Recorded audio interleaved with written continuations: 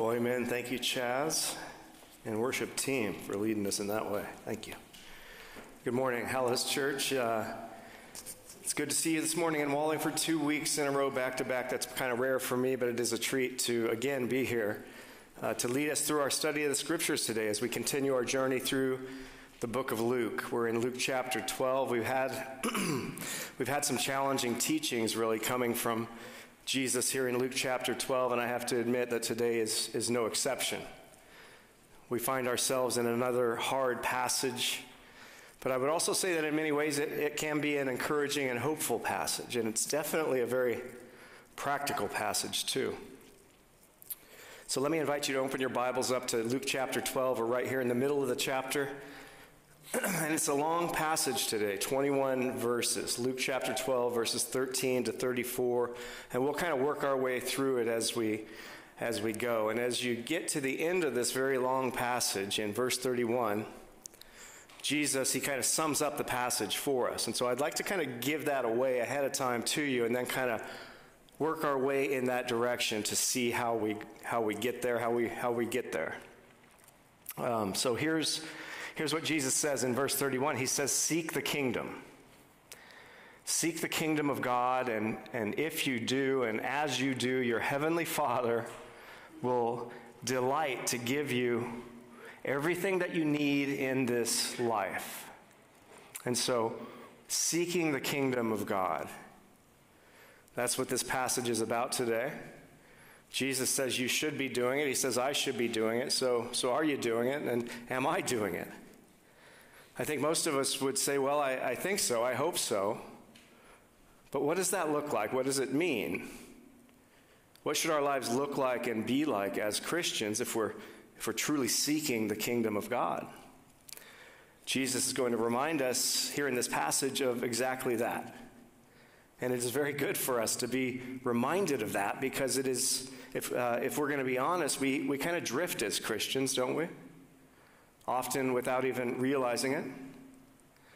And if we're not careful, we kind of drift away from seeking the kingdom of God toward instead seeking the kingdom of self. I'm afraid that is the default tendency, the default pull of the fallen human heart, in fact. And I think this may be why the first thing Jesus begins teaching here in this passage in verses 13 to 21 is that seeking the kingdom of God and seeking the kingdom of self, they don't go very well together.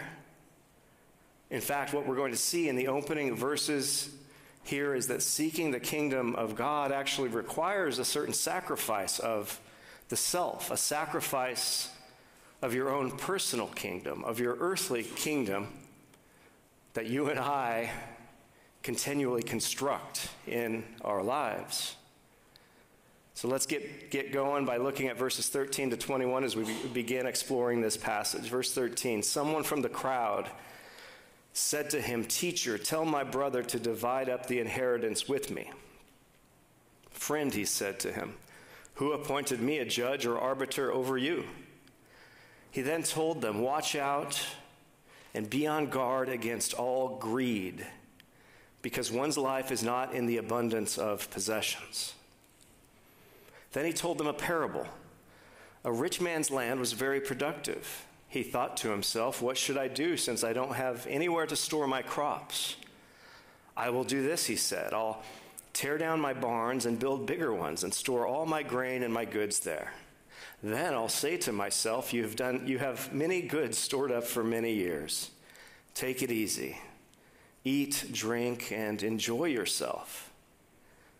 But God said to him, "You fool, this very night your life is demanded of you.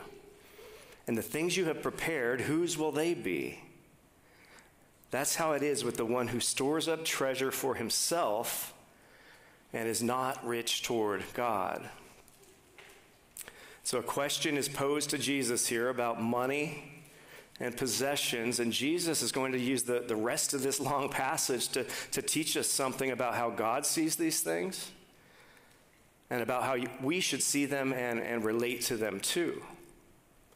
And you just heard it. The first thing Jesus does is he kind of issues a warning, right? He says, watch out. Watch out for greed. He says in verse 15, guard against all forms of it, he says. Now, according to the Merriam-Webster dictionary, greed is defined as a selfish and excessive desire for more of something than is needed, such as money, it says, such as, not only money. Many people are greedy for money, but you can be greedy for all sorts of things in this life, right? But Jesus talks more about money and greed than he talks about heaven and hell combined. One estimate is that 15% of what Jesus had to say when he was on this earth had to do with money and with our dangerous love of it. But the funny thing is, we don't really talk about money and greed among ourselves much, do we?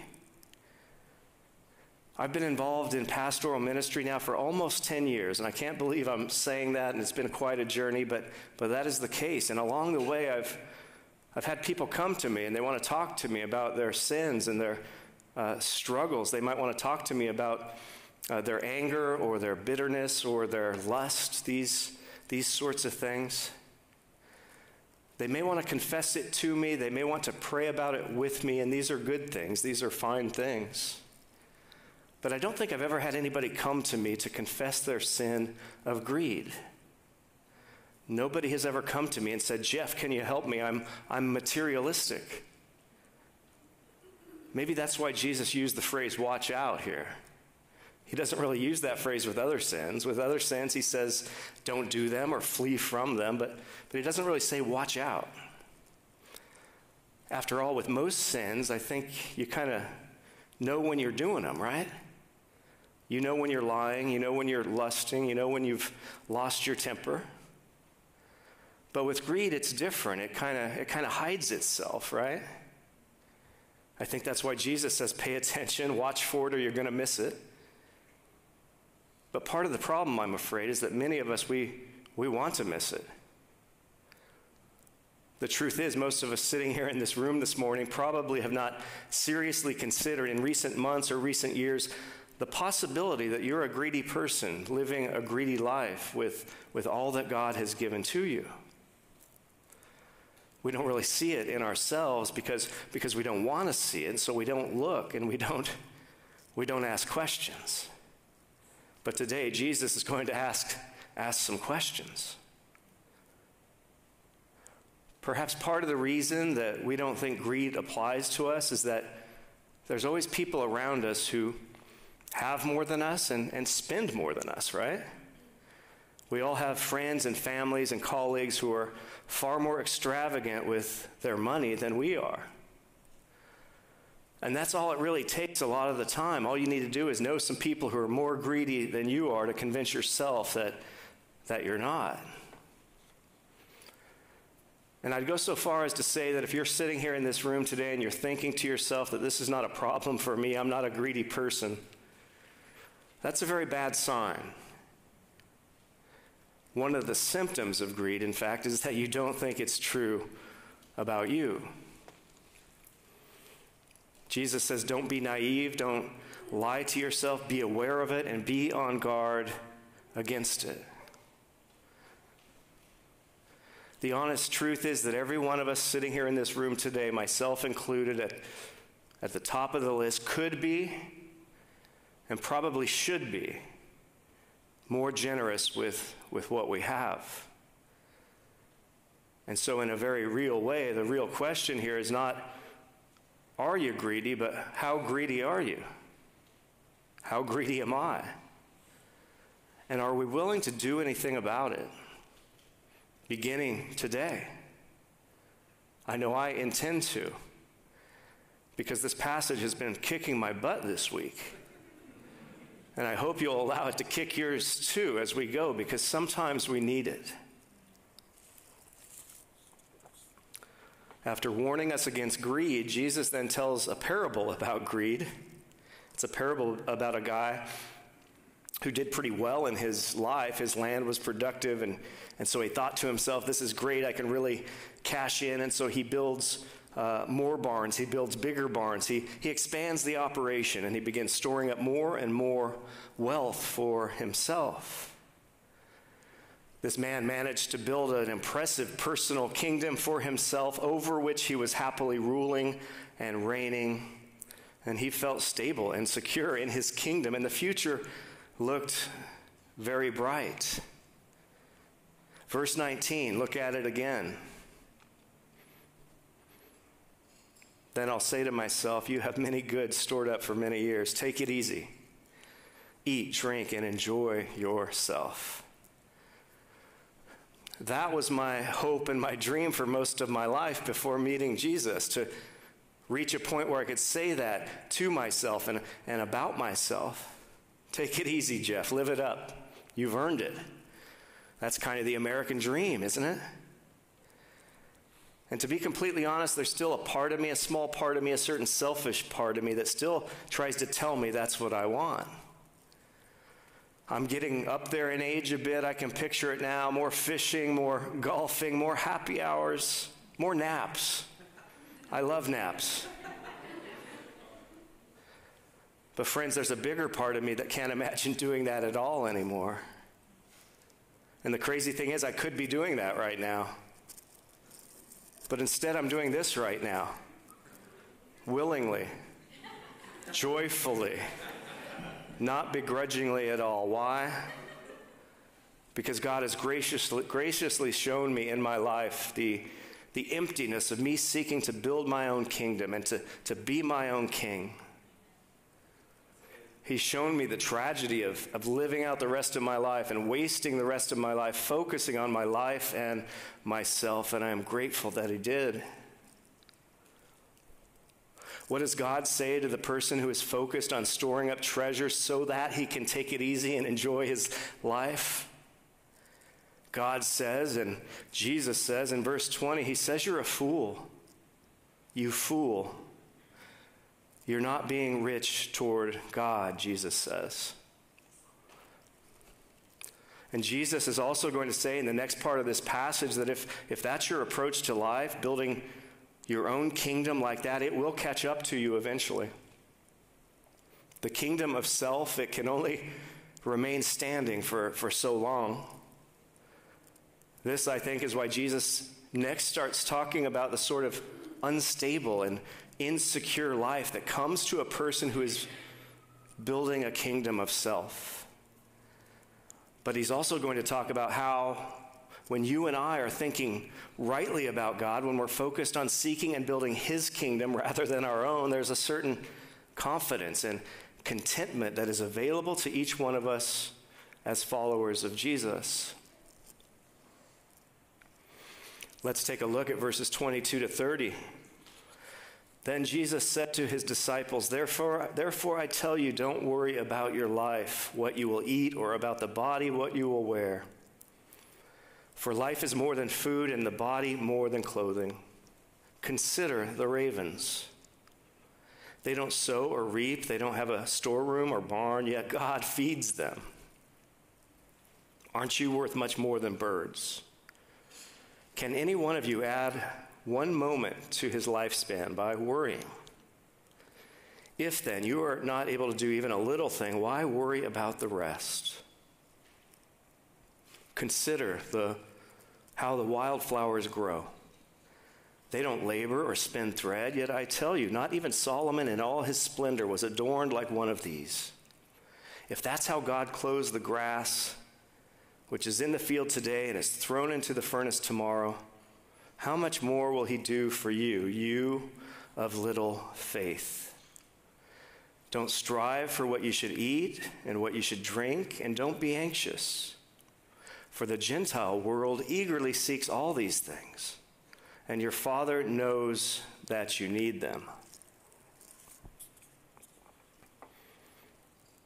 Jesus is going to show us here how seeking the kingdom of God involves not only sacrificing your own earthly kingdom, it also involves surrendering something too.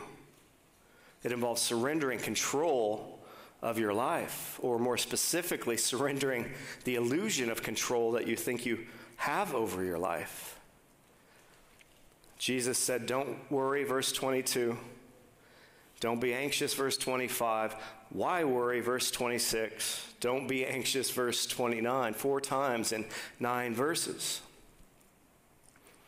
But how can Jesus command us not to be anxious? Who wants to be anxious anyways? Did any of you get up this morning and say, I'm going to be really anxious today. I can't wait. This is going to be great. It's not always a voluntary sort of thing, is it? And so how would Jesus command us? Why would Jesus command us this of us? I think if we look carefully at this passage, I don't think he's commanding us in a sort of drill sergeant sort of way. He doesn't come in and say, pull yourself together, get over it, just be happy. That's not what he says at all.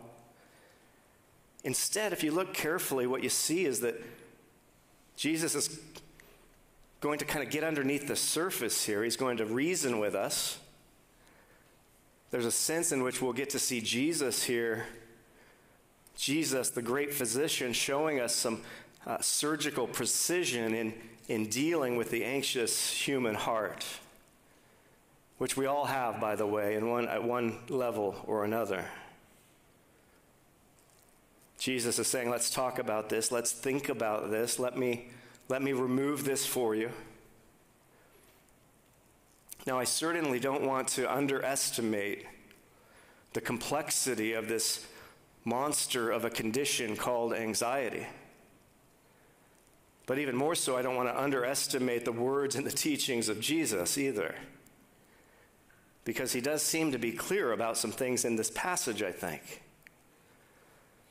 First of all, one thing I think Jesus is saying is that you and I, we need to remind ourselves continually just how little control over our lives we actually have, and just how much control over our lives our Heavenly Father has.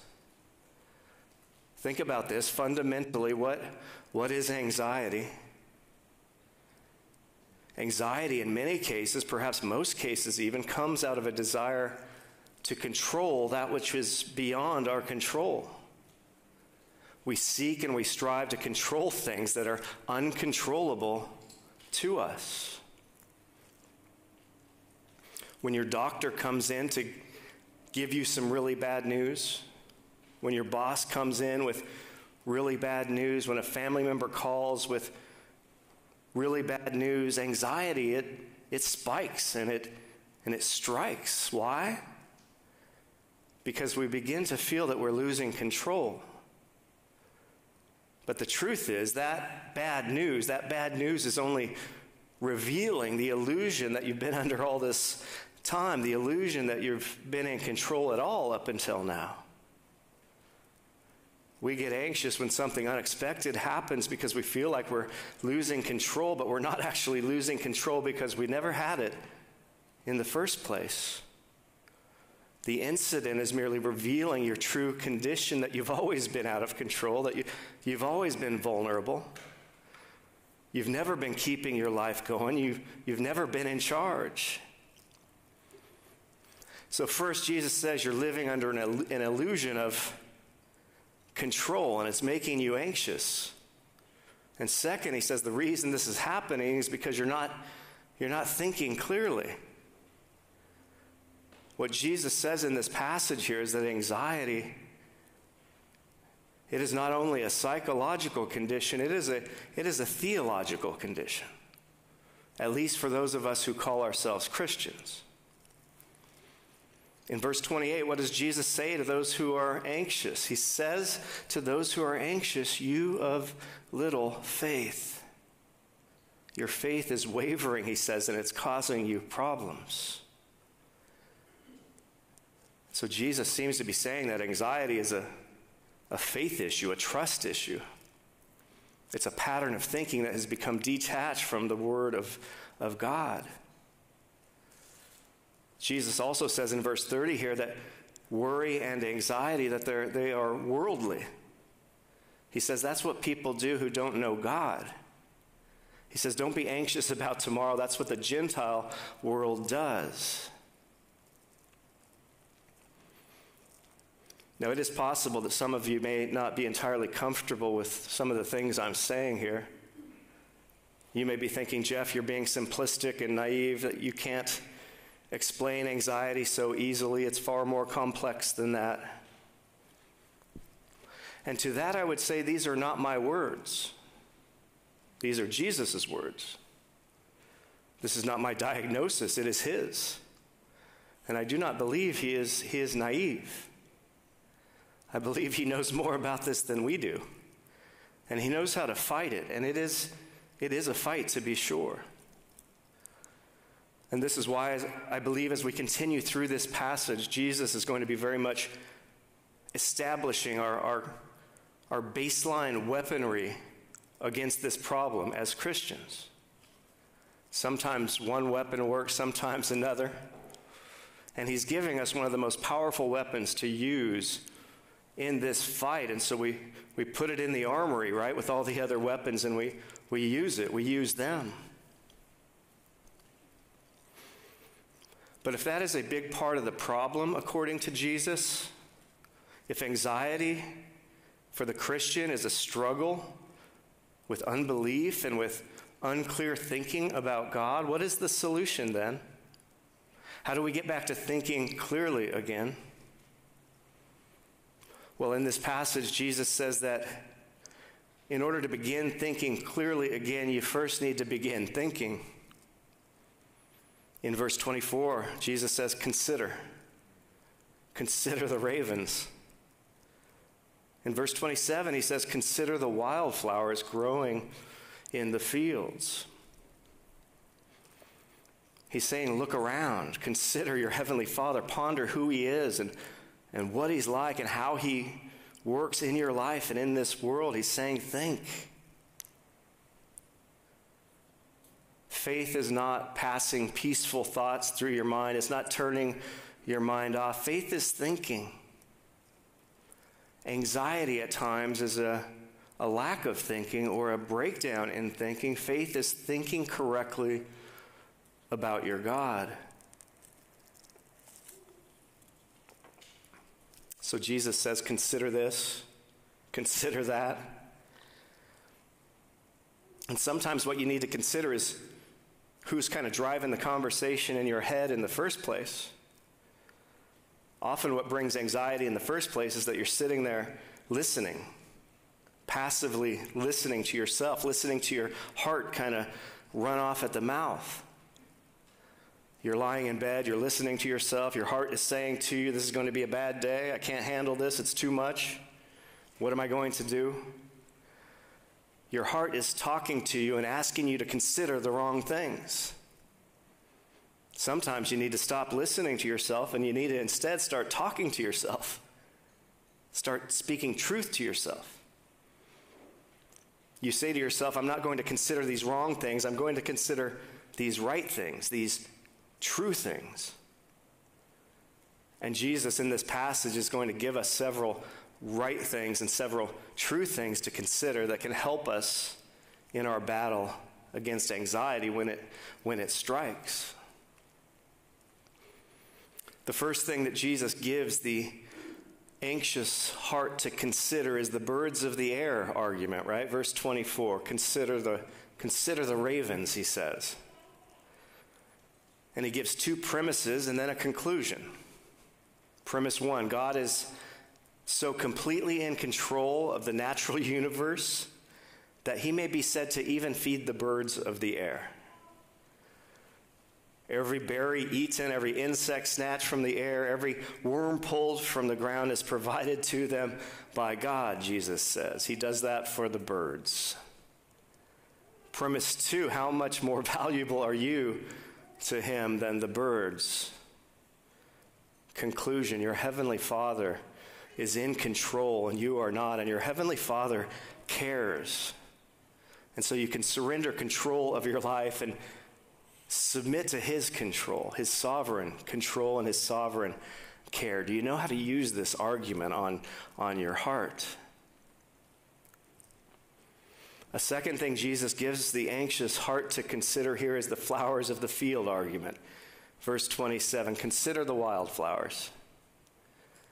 God's sovereign rule over the natural world. It extends to the seemingly insignificant colors of wildflowers. This sounds the same as the birds of the air argument, but it's not. It's different. The point there is that you are valuable to God. He cares. The point here is that while these incredibly beautiful wildflowers are here today and gone tomorrow, you are not.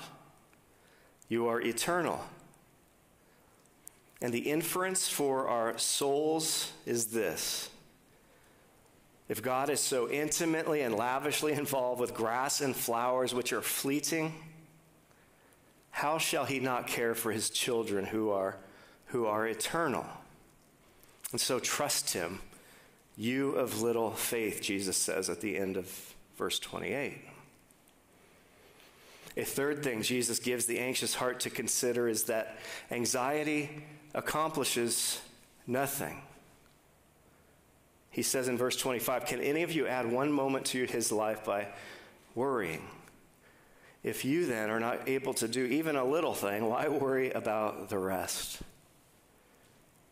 And the parallel passage in Matthew chapter 6 adds to that conversation when it says this. It says, don't worry about tomorrow, because tomorrow will worry about itself. Each day has enough trouble of its own, it says there in Matthew. And so that's a pretty simple, practical argument to consider. Anxiety is useless. Preach that to yourself. I'm accomplishing nothing helpful by this worry. It is only making a hard situation harder. It does not help. Something else that does not help is reaching into tomorrow, bringing its troubles into today. Each day, he says, has its own appointed troubles, but there are new mercies available each day to each of us to help us face those troubles. So trust your Heavenly Father that those mercies will be there for you. Finally, a fourth thing, or rather a fourth, fifth, and sixth thing, actually, that Jesus gives the anxious heart to consider is that your Heavenly Father knows what you need, verse 30. And then as we're about to see, he will supply what you need, verse 31. And he delights in doing so, verse 32. So Jesus is asking us to consider these things, to consider the ways in which your Heavenly Father is in control and you are not. Consider the way in which your Heavenly Father loves you and cares for you as his beloved son and his beloved daughter. Consider his providential work in your life, the ways he's been working things out and working things together in your life all along. And consider, too, what he promises that is coming beyond this life. Because when you do that, when you trust his promises to you about your future, you come to realize that the very worst thing that can happen to you in this life will only serve to usher you into the very best thing that could ever happen to you for the rest of eternity. One of the most basic and bottom line defenses against anxiety, and one of the best sources of fuel for confident and content living, is that in Christ you are eternal. You are immortal. And death is gain for the Christian. Death is merely a meek deliverer into a far greater reality. So consider this, he says. Consider this, consider that. Think it through. You've got this. Your Heavenly Father is with you. He is for you. He is sovereign, and he is good. Okay, so far we've talked about how seeking the kingdom requires sacrificing your own earthly kingdom. It requires surrendering control of your life to your Heavenly Father's sovereign care. And finally, we see too that seeking the kingdom of God does actually involve storing up treasures after all, just not on earth, but in heaven, right? Storing up treasures in heaven. Listen to the final few verses of this passage. Jesus says, "But seek his kingdom, and these things will be provided for you." Don't be afraid, little flock, because your Father delights to give you the kingdom. Sell your possessions and give to the poor. Make money bags for yourself that won't grow old, an inexhaustible treasure in heaven, where no thief comes near and no moth destroys. For where your treasure is, there your heart will be also.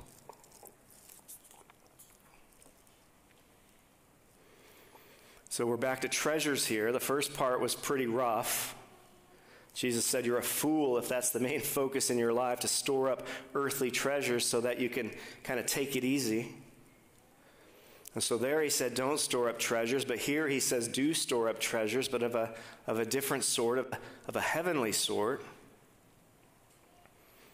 The language there in verse 33 is kind of peculiar, really.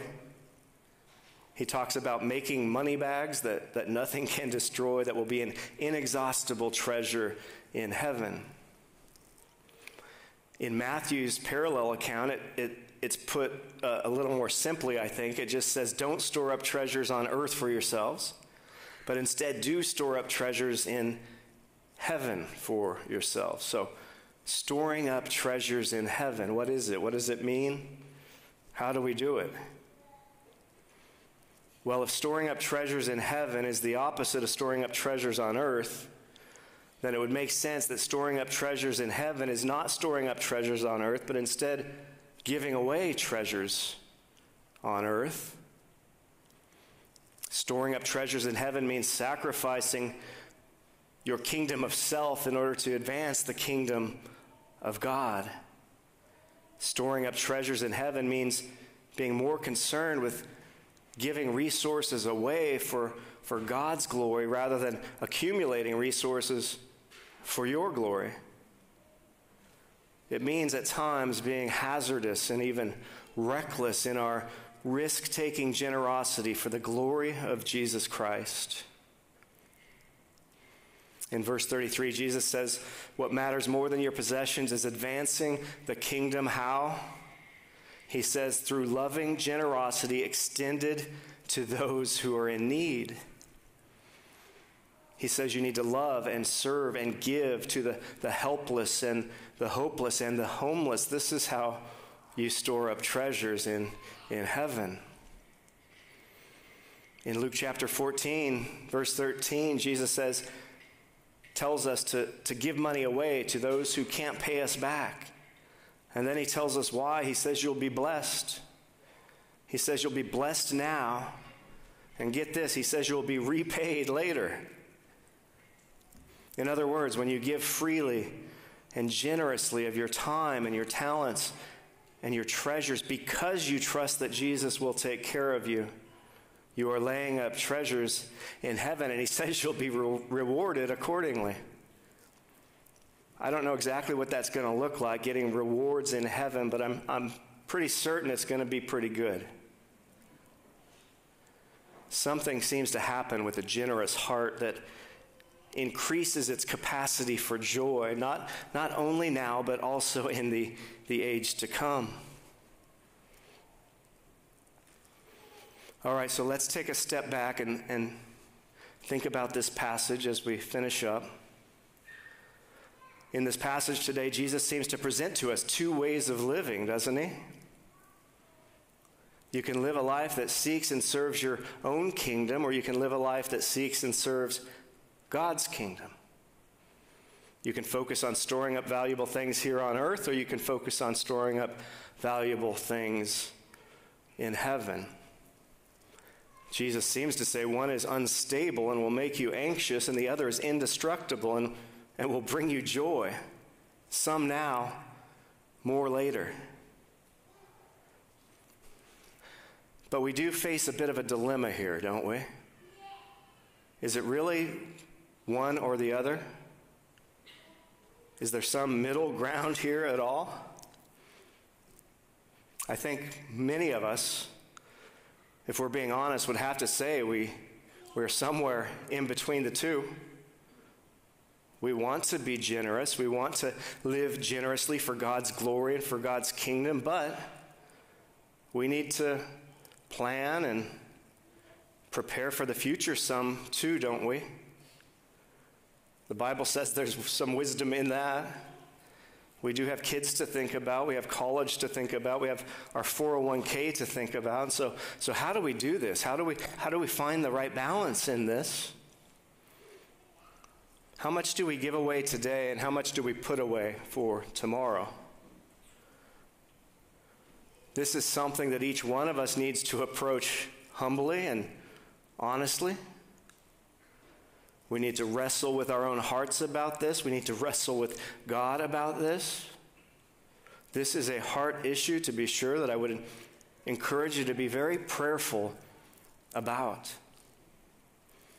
Jesus in Matthew chapter 6, verse 24 says something helpful, I think. He says, "No one can serve two masters. You cannot serve both God and money."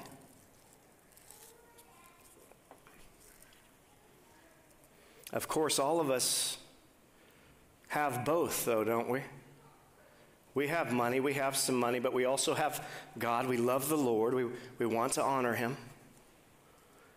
Jesus doesn't say you can't have money and have God at the same time, because we can and we do. What Jesus says is you can't serve them both at the same time. So it seems the question we need to be asking ourselves this morning is, which one are we really serving? And it's a question, I think, that we should be asking ourselves often. Are we using what God has given us in our lives to serve our kingdom or to serve his? And what do our decisions about money reveal?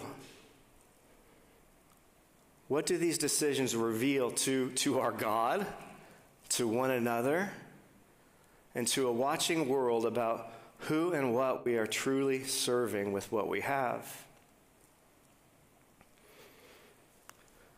So I could stop there and I could tell you you're not doing enough. You need to be more generous. You need to be less greedy. Why? Because Jesus said so, and he did, and he does.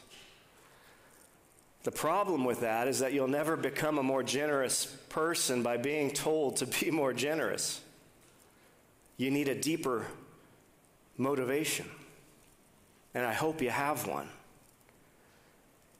The real motivation for me to live a generous life for Jesus is based on the generous life that Jesus lived for me. Think about this. Jesus was rich beyond belief. He had all the treasure, he had all the status, he had the honor and the beauty and the glory. He was ruling and reigning in a kingdom beyond our imagination. He had everything. But there must have been something that he treasured so much, he was willing to leave his kingdom behind. There must have been something he didn't have in heaven that he treasured so much, he was willing to leave it all behind to come here and to get it. And that's what he did. And so what was it? What could he possibly have treasured that much? Of course, it was you, and you, and you, and me. He left it all behind. He was born into poverty. He lived homeless. He had nothing. He went to the cross to die in your place for your sins. Why? So that you could be his treasure. So that you could share in his heavenly treasures forever. 2 Corinthians chapter 8, verse 9 says this, "For you know the grace of our Lord Jesus Christ. Though he was rich, for your sake he became poor, so that by his poverty you might become rich." And so when you see the remarkable and radical generosity of Jesus, when you see him giving up everything that he did to make you his treasure, that is the only thing that will ever begin to make him your treasure. And the more you make him your treasure, the more everything changes. It's the only thing, I think, that will allow you to loosen your grip on the treasures of this world and begin storing up more and more treasures in heaven. Because suddenly money just becomes money. It's not treasure anymore. It's not your everything anymore. It's just money because you finally found the one treasure, the true treasure that you've been looking for and all those other treasures you've been seeking. It seems like a really good place to stop. I really want to stop right there, but I think I need to close like this. How much then is enough? How much should you be giving away? How much should I be giving away? I think you should be giving so much away that you feel it, that it hurts. There's a sacrifice, there's a cross involved, so to speak. But the Bible, of course, does give us a baseline, doesn't it? The Bible talks about how we should be giving at least 10% of our money to charity, to the poor, to the church, at least. And so does that seem unrealistic to you? Does that seem outrageous to you? If you say that's crazy, I have other things I want to do with my money, I would say then he is not your treasure. He might be someone you believe in, but he's not your treasure. If he was your treasure, you'd have no trouble giving away an awful lot of your money and spending far less on yourself. I'm sorry to be so frank as we finish up here, but I think it's what this text demands. And you know what? You can do it. And it will bring you joy, some now, more later. Let's pray. Heavenly Father, thank you for your goodness and your grace. Jesus, thank you for your generosity extended toward us as sinners in need of a Savior. Thank you for this passage. Would it challenge us? Would it convict us to examine our own hearts today? To evaluate our own generosity today, and to be changed by the radical generosity of Jesus today. God, would you make us a people who are seeking your kingdom in the ways Jesus tells us in this passage? Make us a people who are reckless in our risk-taking for the glory of Christ as we live out our lives in Jesus' name. Amen.